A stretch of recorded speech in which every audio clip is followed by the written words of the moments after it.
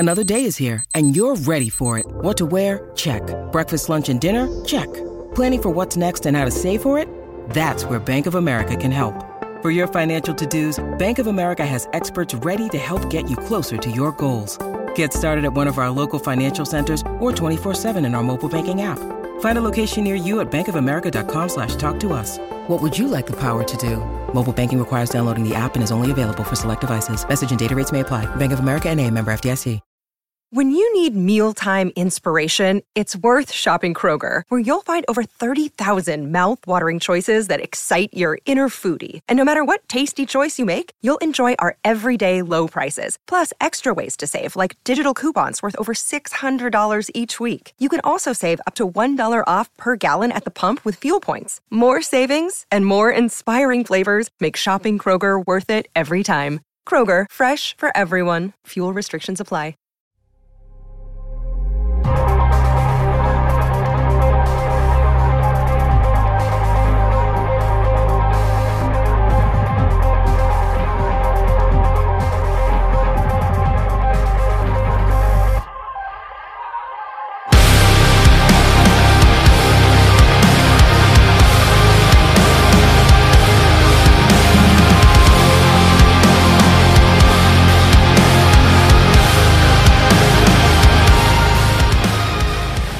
Hey, what's up, everyone? Ryan Sykes filling in for Scott Kinville as your host for today, but we have a great show for you lined up anyway. Before we get started, just wanted to remind you that you can find us on Twitter at hockey_royalty and also royalty_pod. You can find me personally to yell at Ryan_Sykes10 on Twitter. Like I said, we got a great show for you today. Riding along with me, I have Mr. Russell Morgan. How are we doing today, Russ? I'm doing good. Yeah, there's this weird thing happening out in Southern California where there's water falling from the sky. Are you not crying? Too many people. Yeah, probably from that game last night, but it's a little different out here. Yeah, and also with us, we have a very special guest. You may know him from the Making It Rain podcast, but Joe Paterino joining us today. How you doing, Joe? Very good, Ryan. Appreciate the invite. How you guys doing? Awesome. Yeah, this is like a Chicago Fire, Chicago PD crossover. We have some of that wet stuff falling as well out here on the East Coast, but it's kind of sticking to the ground and turning white. So you probably don't have to deal with that, Russ. No, definitely not. Us too in Chicago. Yeah. So the big news coming out of today, World Juniors canceled. Fellas, what was your reaction to that? Sucks. that was really the first thing. I mean, it's weird because I don't know. It's just like the last couple of days, you've just kind of been seeing like all this stuff happening. Just like it's like little things just building to like the inevitable that you knew eventually was going to happen, where cancellation just had to happen. And with the way COVID went almost last year, you kind of figured, okay, were they going to be able to do it this year and I kind of actually make it as smooth? And you're almost kind of appreciative about how well they were able to make last year's happen without much, like, I guess, problems. But this year it was just, man, I mean, I just didn't see a way for it to continue, especially with the way you see the NHL is going right now or had been going through the last couple of weeks. So, I mean, it's just unfortunate, and you got to feel for the kids, really, all the players who are really kind of looking forward to it. And I mean, especially Caden Gooley, who's the captain of Canada, Owen Power, who's probably going to be his last year. And then especially like Helge Grants from a Kings perspective, who this was his first IHF event. So this is really his first time to play for Sweden. And I know they've been talking about trying to postpone it and maybe having it during the summer, which I hope that happens, but we'll see. Just hope. Yeah. It's, I mean, it's not surprising, I guess, but part of me is wondering just, and maybe it was just easier said than done to just not even have it to begin with, but seeing how everything was going in the NHL, it just seemed that if they were going to kind of cancel it with these cases that have come up, you had to expect that these were going to happen.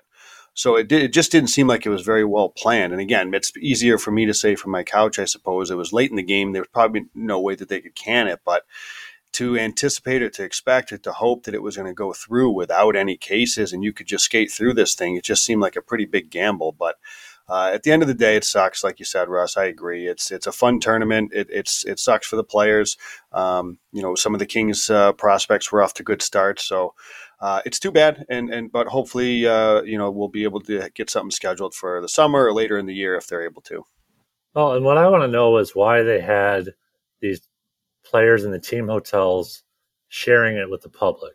Like there was that tweet today that there was one of the hotels had a wedding reception.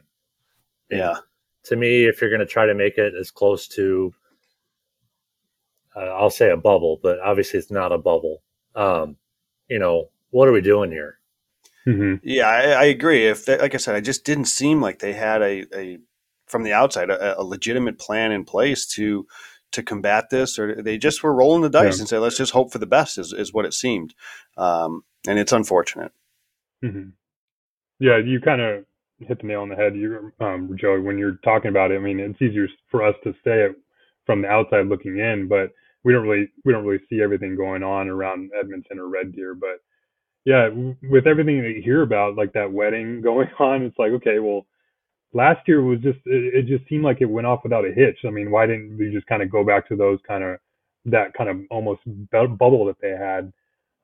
So it's just really unfortunate. And they've been talking about trying to postpone it. I know Luke Tardif, the president of IIHF, talked today about possibly trying to reschedule it for later in the summer. He said, give us a month. So it's going to be an important month. I mean, I know arms were raised with U18s for the women, so I know they're going to have their hands full with trying to reschedule that too. So now with the World Juniors, which is really their main source of income or revenue for the IIHF, that's something that I don't know if they can really afford to not go on. For 2 weeks, I understand not wanting to go to a bubble for a full NHL season. Like that's a bit extreme. I can acknowledge that. But for a couple of week tournament like this, you mentioned how last year seemed to go off without a hitch. Again, hindsight's 2020, but it just would have been. I'd rather have had the tournament than have what happened. But what are you going to do? Yeah, and a question that immediately popped into my mind, when we talk about this being moved to the summer, is these players that will have aged out. Sure. Are they still qualified to play? And Corey Pronman of the Athletic answered that question in one of the media chats. Yes, they will still be eligible to play. So all the players that were invited will be invited back to if and when this gets rescheduled. So I'm looking forward to that. One thing that'll be interesting, I saw that too. It'll be interesting. I mean, you got to look at what about players that test positive before then. If let's say, like, let's hope that's not going on, but let's say COVID's still happening in summertime. What if a player tests positive? Because, I mean, you look at the Finn squad, Aatu Ratu, who was one of their main centermen coming into the season, couldn't even participate because he tested positive before the season started. You also got to look at what if there's injuries to players that aren't able to participate? Are they able to fill in that spot? So, I mean, there's obviously a lot of variables that have to go on for this to happen. But, I mean, you just kind of, we all just hope that they are able to reschedule and are able to continue. But, I mean, do they start from game one again? Do they continue? And sure. Yeah, a lot of questions. I'm glad I'm not making those decisions. Yeah, exactly. I mean, you kind of, it's like you think about like with the IHF, the NHL schedule makers. I mean, I do not envy some of these jobs that are going on right now. Right? Not at all. Not at all. And let me ask you this. I'm going to preface it with 4 positive cases among 250 players, 2 in the U.S. camp, 1 in Czechia, and I believe the other one is in Russia's. Mm-hmm. Did the IIHF, excuse me, if I can talk, have a knee-jerk reaction to this whole thing? Well, it kind of goes back to what I said before. If they were thinking they were going to cancel it, if they knew ahead of time, if we have a handful of cases, we're canceling this thing, I think it was naive to even go forward with it. So that's why I don't know if it was knee-jerk. I think they must have had this set in stone. They said, listen, if we get a handful, we're going to be worried that it sparks a forest fire and we're just canning it. But to think that you were going to go through the tournament without getting some cases, I think is a crazy thought. So I don't know if it was knee jerk, but I don't know that it made a whole lot of sense either.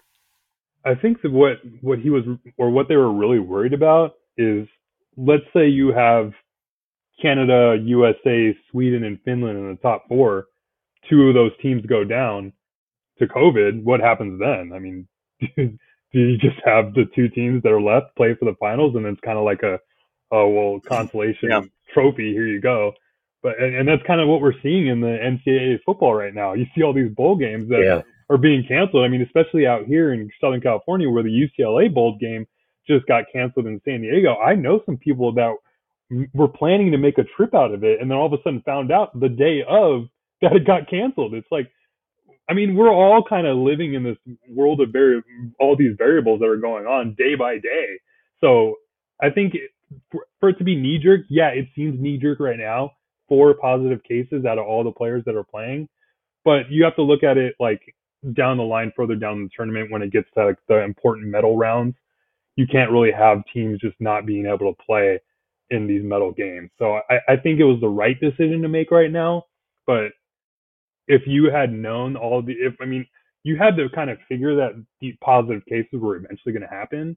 Right. Why even have the tournament in the first place? I think that's kind of the question everyone has. Yeah. And doesn't it kind of make you question how the Olympics are going to go? Granted, they're going to have a 5-week quarantine, but still. I have no idea how they're pulling that off. Yeah. If you're an NHL player and you want to go, I mean, you're part of a bigger picture here. Like, all right, we can all talk about Brad Marchand, who had that really kind of nice statement that he released the other day, talking about the NHL and the NHLPA about then you really need to talk to the players. But it's like, okay, but you're it's not just you guys. I mean, you're part of a business here. I mean, the NHL is a business first and foremost. I get you're an individual, a player that wants to represent his country, and some players that haven't even gotten the chance to do so, like Connor McDavid. He hasn't even played in the Olympics. But you got to look at you're representing Edmonton, or you're representing the Kings, for example, anybody. So that's a little bit different, especially when you're traveling all the way across the country going to China, and you're going to have to quarantine for 5 weeks. I just didn't see it being feasible for them to pull that off. Yeah, like you said, I mean, it sucks as fans, and certainly I'm sure as players, but if you take a step back and kind of put yourself in the management or ownership group of the Kings, as you said, or any team, and say, I really don't want to send my top players in this situation. It just doesn't make a lick of sense for the team that I own or the team that I manage or whatever it is, who's ever making that call. So I think you have to take that step back and look at it kind of objectively without that emotion of a fan. Listen, I want to see the players there too, but I can't blame owners for not wanting to send their guys over. I mean, we also got to be reasonable too. Were we all going to be waking up at 4 o'clock in the morning for some Olympic games? I mean, I probably would have, but I guess, I mean, maybe not all fans. I most likely would have, but yeah, I mean, you're coming off a year too where you played almost a 56-game season without any fans. I mean, where's the revenue from there? Then what if you send NHL players off to China that come back, get hurt, then your team's suffering from it. I mean, it's just really an unfortunate time that we're living in, and we're just trying to kind of figure it out as we go, it seems like. Yep. Yeah, and something to keep an eye on, guys. I mean, the early chatter is, I saw a tweet, Brock Faber could be wearing the red, white, and blue in Beijing. Yeah, I'd heard about that too. That you're probably going to look at some collegiate players that aren't under NHL contracts probably getting a look over there. So, well, that's kind of what I see now too, is what do these rosters look like now that there's no NHL guys? Maybe we still see some of these intriguing players that could have been playing for some of the World Junior teams over there. Who knows? Which would be fun in and of itself. Mm-hmm. Mm-hmm. Yep, absolutely. So keep an eye on that. But back to, I guess, LA Kings talk. You know, we had a game last night. Kings played their I remember watching something on my TV. There were a lot of goals scored. So yeah, I think it was their first game in like 9 days or something like that. Kings lose 6-3 at the newly renamed Crypto.com Arena. I guess, what were your initial takeaways from that game, Russ?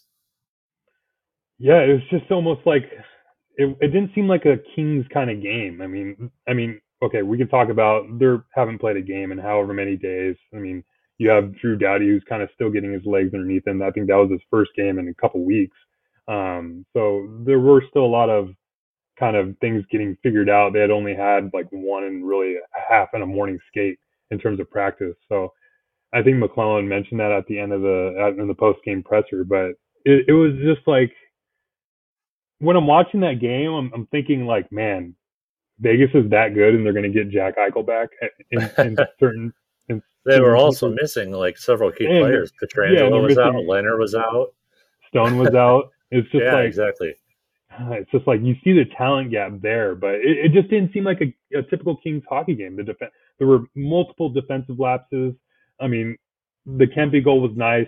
Sean Durzi threw a nice pass over to Iafallo. That was beautiful, but it was just like, what is going on here? And it was just like chaos erupted, and it almost seemed like they were just kind of using it as like a warm-up game to get ready for the rest of the season. I don't know. What do you think, Joe? Well, I think there's something to it. And I don't know. I'm not the one that loves making excuses or anything like that, but I think there's something to the long layoff like that. And I think, if I'm not mistaken, Vegas was able to get a game or two in at least a lot sooner than LA was, if I'm not mistaken. But I don't know. They're a team that it looked very helter-skelter, right? It didn't look like there was any. They, like you said, it wasn't a very Kings game. At the very least, they tend to look a little bit organized, and they just didn't get anything going. You thought maybe after the Kempe goal in the first period they could kind of settle in a bit, but obviously that didn't happen, and they were just a little bit all over the place. And I don't know. I think that there can be something to the layoff. At the end of the day, and you alluded to it, that there's a talent gap there. Even though we're missing some guys, there is a gap. I mean, not for nothing, the Kings had a rookie making his debut as second-line center last night. That wasn't Phil Deneau. That was Alex Turcotte. So it gets thin pretty quickly when you do that. So I think when you lose a guy like Deneau out of the lineup, that's a big blow to the roster. And I think that you kind of saw a little bit of that the last couple of games, really. It's big not having him there. That's a big loss. Yeah, there's no doubt. And I mean, the early reports are that he's a game time decision against Vancouver tomorrow. So we'll see if he slots back into his normal 2C position. I guess staying with Vegas, though, I mean, you mentioned the clear talent gap. The Kings just had so many turnovers that, and Vegas, they didn't play perfect by any stretch either. But, you know, they got all these players on their team. You know, Jonathan Marchessault, 31 years old, that just kind of like breaking out a late bloomer. What do you have? The sixth goal of the game on that Doughty turnover right in front of the crease. But they were just kind of able to overcome their own sloppiness with just their pure talent. Yeah, exactly. And like you mentioned, Joe, it's when the Kings, you kind of see the depth, the lack of depth that the Kings really have in terms of top tier NHL talent. I mean, when you have a player like Phil Deneau go down, I know he wasn't playing in a couple of those games in the road trip, and the Kings were able to sustain some good momentum throughout that trip. But coming back, I mean, you just see the lack of center depth right now. I mean, especially with Quinton Byfield still out and Alex Turcotte just getting his first game. It's just like, when you just go back to like, when are these kids going to come in? Because you want to kind of accelerate this end of the rebuild, because you have these almost, I don't want to say filler players, but you just know they're there. You see them. I mean, I don't want to name names, but passengers, you called it, right? Yeah, exactly. I called them passengers last night, and that's kind of what they are. Because I mean, let's be honest with ourselves. I mean, the Kings aren't going to be a bona fide playoff contender when they have these players in the lineup. That's just not the case. And you know that there's talent coming up on Ontario, so you're kind of just waiting for that talent to kind of get their feet wet so they can make that next leap. And that's why when you see Alex Turcotte make his debut, it wasn't just about Turcotte. It was really about almost like a changing of the guard almost, or like almost turning a new leaf. And that was kind of that's kind of why I got excited for it, because you're not just getting excited for Turcotte. It's like almost like, okay, well, the gate is open now. Kids are coming in. Quinton Byfield's going to be coming back soon. Who knows? Maybe he can be coming back for Thursday. I don't see that happening, but maybe we see him on this homestand. But it's just, we got to get these kids coming in the lineup so they can get their feet wet, so that way they're making that jump into the NHL and they can feel comfortable playing NHL hockey. Well, I think that the Kings are I've thought this for a bit, and I've maybe had a hard time kind of articulating it, but I think that they're in a weird spot because they have these top end, and they have like an Anze Kopitar, Drew Doughty still playing at such a high level. Obviously, Jonathan Quick has found the fountain of youth this season. So they have these top guys. And then there was a lot of kind of some of these quote unquote filler players that we've seen a couple step up. Like Kempe's had a big year. Iafalo's had a nice year. But Iafalo's always, he brings a different element anyways, that he's such a well-rounded player that he's good regardless. But they were missing that bridge to, you either play those kids when maybe or maybe not they're ready, or you have these filler players to buy you some time. But by the time those kids are maybe ready, well, now you're 2-3 years further for Anze Kopitar, Drew Doughty, Jonathan Quick. And by the time Alex Turcotte's ready, or Quentin Byfield is ready to be an impact 2C or top 6 forward, you might have like a 1-year window with those top guys still. So I think that's where they may have missed, I don't want to say missed the boat, but by not kind of forcing the likes of some of these guys into the lineup earlier, you run into what you're running into this year. And I've said it on Making It Rain that I just didn't know that Alex Turcotte needed to be called up. That's not to say I didn't want him to, but the Kings clearly wanted the likes of Lias Andersson, Carl Grundstrom, Trevor Moore. They re-signed Athanasiou. They value these players to where those are the guys that are going to be blocking what's coming. And if you're okay with that, there's no, from an asset management standpoint, the Kings were never going to just dump those guys and send them off. I just don't see it. It's a situation like we're having, injury, COVID, whatever, for some of these guys to get called up. But it puts them in a tight spot. And I think that's part of the reason they went out and got Danault and Arvidsson, is it does help to bridge that kind of age difference there between the top end, the Kopitars, and the Byfield / Turcottes, if you will. So we'll see. I'm interested to see how it shakes out when Byfield gets back, and where the likes of a Turcotte falls. Does he stay up? Is he going to play center? Is he going to play wing? There's a whole slew of things that could go on here, but it's an interesting spot the Kings are in with their roster. Yeah, and I mean, we've said his name several times now. Now let's solely focus on him. What did you guys think of Alex Turcotte's debut? I mean, he's trotted out there for the opening face-off of the game. He wins the face-off. He won his first 3 face-offs of the game. Made the score sheet with his first penalty. Maybe not the way that you want to make the score sheet, but I believe it was like a hooking penalty or something like that. But I think he had 3 shots on goal, -1.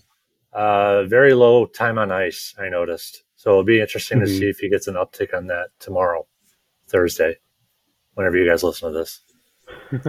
I thought Turcotte played a pretty good game. I mean, when we talk about Alex Turcotte, we kind of seen his play during in Ontario. He's not that flashy goal scoring type player. He's that 200-foot energetic player, and that's exactly what we saw throughout the game.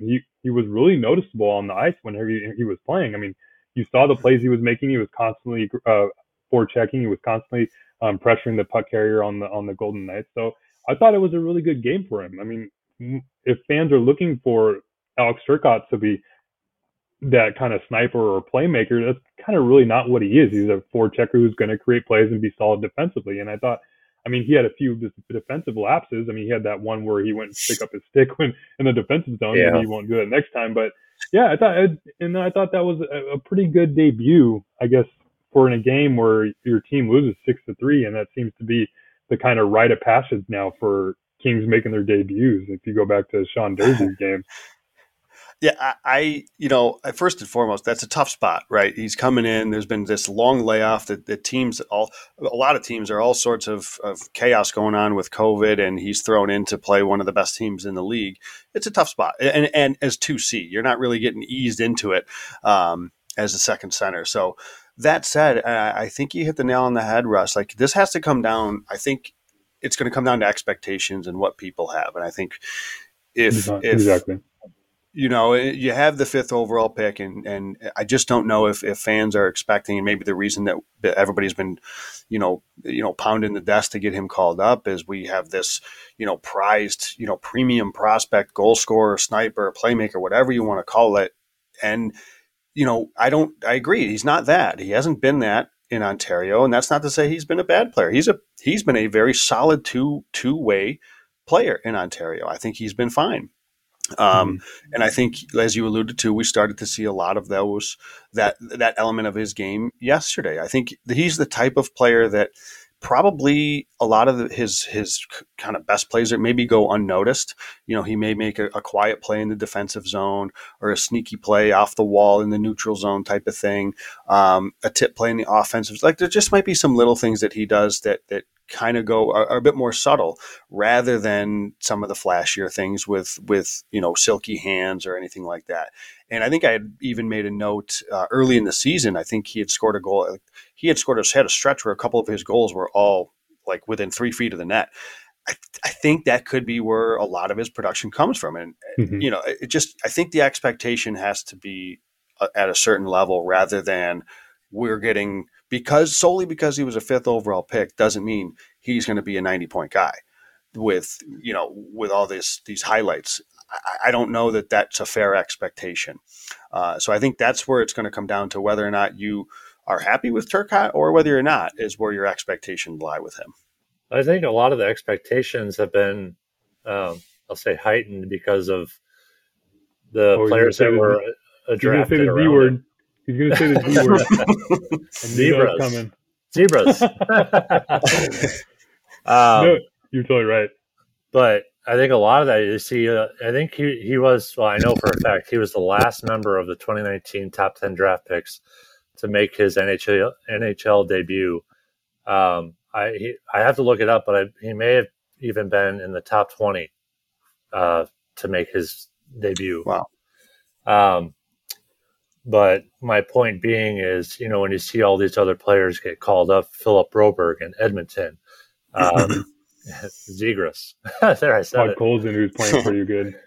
Yeah. You see all these other guys around him that the Kings may have had, a chance at drafting as well, and Turcotte's still buried in the minors. I'll say that loosely because he's been hindered by injuries to this point. Two things. I would say there's two things. Like, he's hindered by injury, but again, he has a management team that has maintained they're keeping the likes of, Lias Andersson. They re-signed Athanasiou. And not say these are like bad players necessarily, but they had the choice of, okay, we cannot bring back some of these guys. We have this crop of forwards. Are we going to throw them to the fire and let's see who sinks or swims? Or are we going to really take our time and ease them in, and we're going to keep these kind of veteran guys around? They made the choice to keep the veteran guys. And now I don't know enough. I can't say if Anaheim did the same thing or they just said, screw it, we're bringing these kids up, or with Vancouver, screw it, we're bringing these kids up. So I think that there's in addition to the injuries, there's also the team in front of him has kind of maybe intentionally blocked him to slow play his development a bit. And I think that has to go about what type of player Alex Turcotte is. And I think it's just because he's not that individualistic skill type player. Since he is more of that 200-foot player, they kind of want to give him more seasoning. And even, but Todd McClellan mentioned in the practice the other day that we probably would see Turcotte in the NHL if they hadn't signed Phil Deneau this offseason. So, I mean, Kapari's early season success. Yeah, and we've talked about that on previous pods, that there's just this roadblock when you draft the best players available. You're going to have positions that are just blocked right now, and that's where we see it at the Kings. But when we talk about the play the kids movement that's going on, I'm not expecting Alex Turcotte or any of these prospects to just be thrust into the NHL and start scoring hat-trick goals every night. And you just kind of hope that they get their feet wet and get that NHL experience. That way, let's say next year, they already have those games under their belt. And that's why since I'm living in Southern California, I hear about the Anaheim Ducks all the time. And the Ducks just kind of, like you said, Joe, they just threw those players into the fire. Jamie Drysdale had one of the worst defensive metrics in the NHL last season. Yeah. They didn't care. Give him a full year. They knew what they were going to happen. They knew what type of team they were. So, and that's kind of what's disappointing about the Kings right now, because you have these filler players, these passengers that I call them, that it's just like, are you guys really going for the playoffs? Because it doesn't really seem like that's the case with the players that you're trotting out there. Why not just play those kids, give them that experience, so that way come next season you have those games under their belt where they can make that next step and start producing more on the box score. And that's kind of that's kind of like the dilemma that the Kings are in right now. If they make the playoffs this year, they'll be a one and done, and then you're going to expect the young kids to just pick up and without having gotten their feet wet, perhaps. And so you're going to have to wait a little bit longer. So yeah, I don't know. I think, not to beat the dead horse, but it's just I just don't know why they just didn't say, we're going to play. We have all these forwards. Let's just get them going and get their feet wet. It may not work this year, but the playoff expectation maybe shouldn't have been set right away. You bring in the Danault, you bring in the Arvidsson, you sprinkle the kids around, and if it works, great. If not, they've got a year under their belt, and we're high rolling into next year. Yeah, exactly. And you have Danault and Arvidsson signed for a few more years. You can build that chemistry with these young players, so that way they can build on it going into the next few seasons. Kind of like what they did with Braden Shen and Wayne Simmons and all those players before they traded them off, obviously, but just throw them into the fire and kind of get their feet wet. I mean, I think if you ask like a Kings fan, would you rather lose games with young kids playing, or would you rather just win games 2-1 with players like Grundstrom or Lazat or Trevor Moore playing? Oh, he's naming names. Yeah, here we go. But no, I mean, it's just like, okay, where do you stand on that? It's like, we know that youth movement is coming, and you're just kind of waiting for it to happen.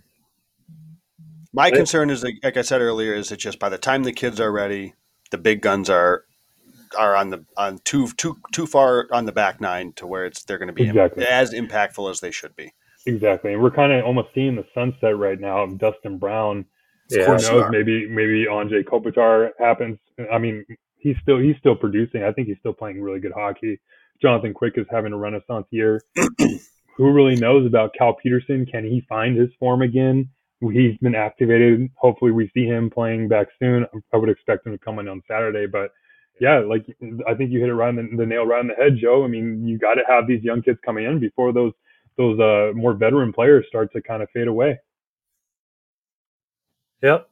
So I guess you kind of segued it perfect for us. So looking ahead to tomorrow's game against Vancouver, it's a rematch of December 6th game, 4-0 loss in Vancouver.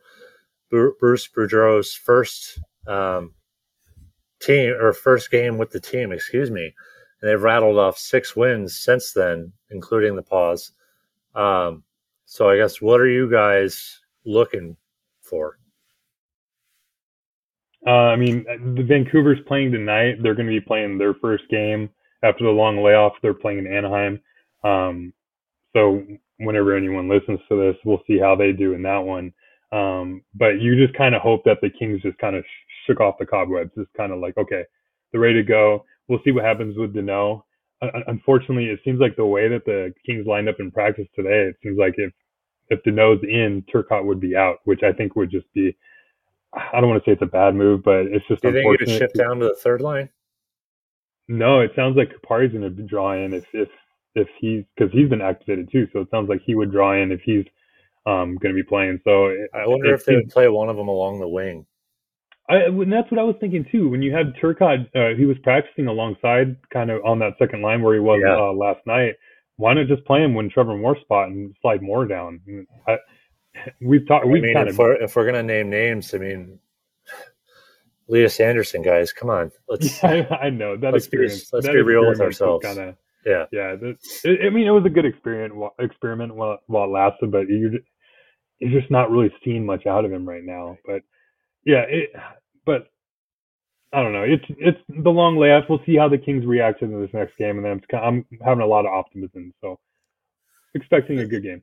Yeah, I'm certainly more optimistic than I would have been coming off that layoff going against Vegas. And it'll help that Vancouver's on a back-to-back. I don't know who's in net tonight for Vancouver, if it's Demko or if he's going to get the Kings tomorrow. But, that there's a drop-off there. But as you kind of asked the question, Russ, or maybe it was Ryan, I don't know where this goes with Turcotte, if he's just up and he's out because he was solely there to replace Danault, or if they're going to find a way to get him into the lineup. Again, at this point, if he's here, let's try to find a way to play him. I don't know if it looks like they're going to stick with Kupari, which is okay. I think he's been fine, Kupari. I think the rubber's going to hit the road at some point when Byfield gets back, obviously, and then you have Kopitar, Danault, and Byfield, and then it becomes a real question of, is Blake Lizotte still your fourth line center, or are you going to ride with some of these other guys? So it's a lot of interesting decisions to be made, that's for sure. But I would suspect that the rust has been dusted off of the lineup from last night, and I expect a much better performance tomorrow. Something that I'm kind of watching, guys, Jonathan Quick. He's expected to get the start tomorrow night. Mm-hmm. Gave up 5 goals, 15 shots against Vegas. If you also look back to his last start before the pause, he also gave up 5 goals against Carolina. Mm-hmm. He's kind of gone through these stretches the last couple of years where he gets stuck in it's like this month of like poor play and he can't get out of it. And, before that, he gave up, I looked at it before we started this, he gave up 6 goals earlier this season. But other than that, it's been 2s and 3s.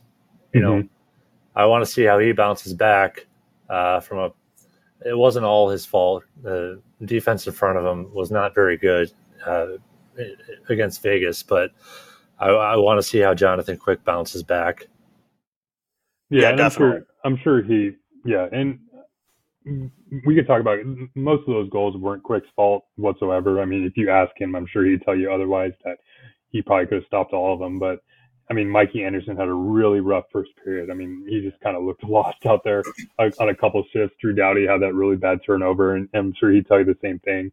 But yeah, it's just hopefully the team kind of shook those cobwebs off and they're ready to go against a team like Vancouver, who's really playing really well under Boudreau, and has kind of been the story of the NHL before the little break that kind of took place. So we'll see how Vancouver plays tonight. I think Demko's in net tonight for Vancouver against Anaheim, so we'll see who they have in net tomorrow. But yeah, isn't it weird that it just seems like we're only 31 games into the season? Doesn't it feel like we should be like 60 or 70 games in already? It's strange. It's been like the longest season already, and we're not even in January.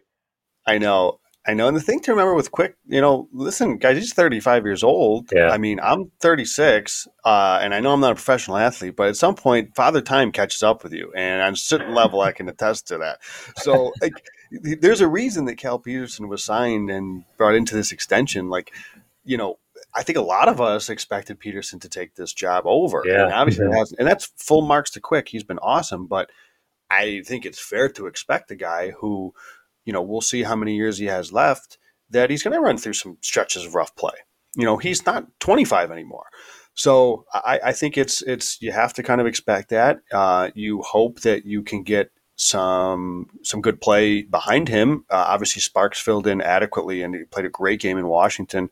Mm-hmm. And I think, just be honest, like Petersen's got to be better the rest of the way, because you may see much more. I mean, I know Quick, they've been splitting most of the time, but Quick did start to get, a lot of the lion's share toward the 5 in a row or something like that.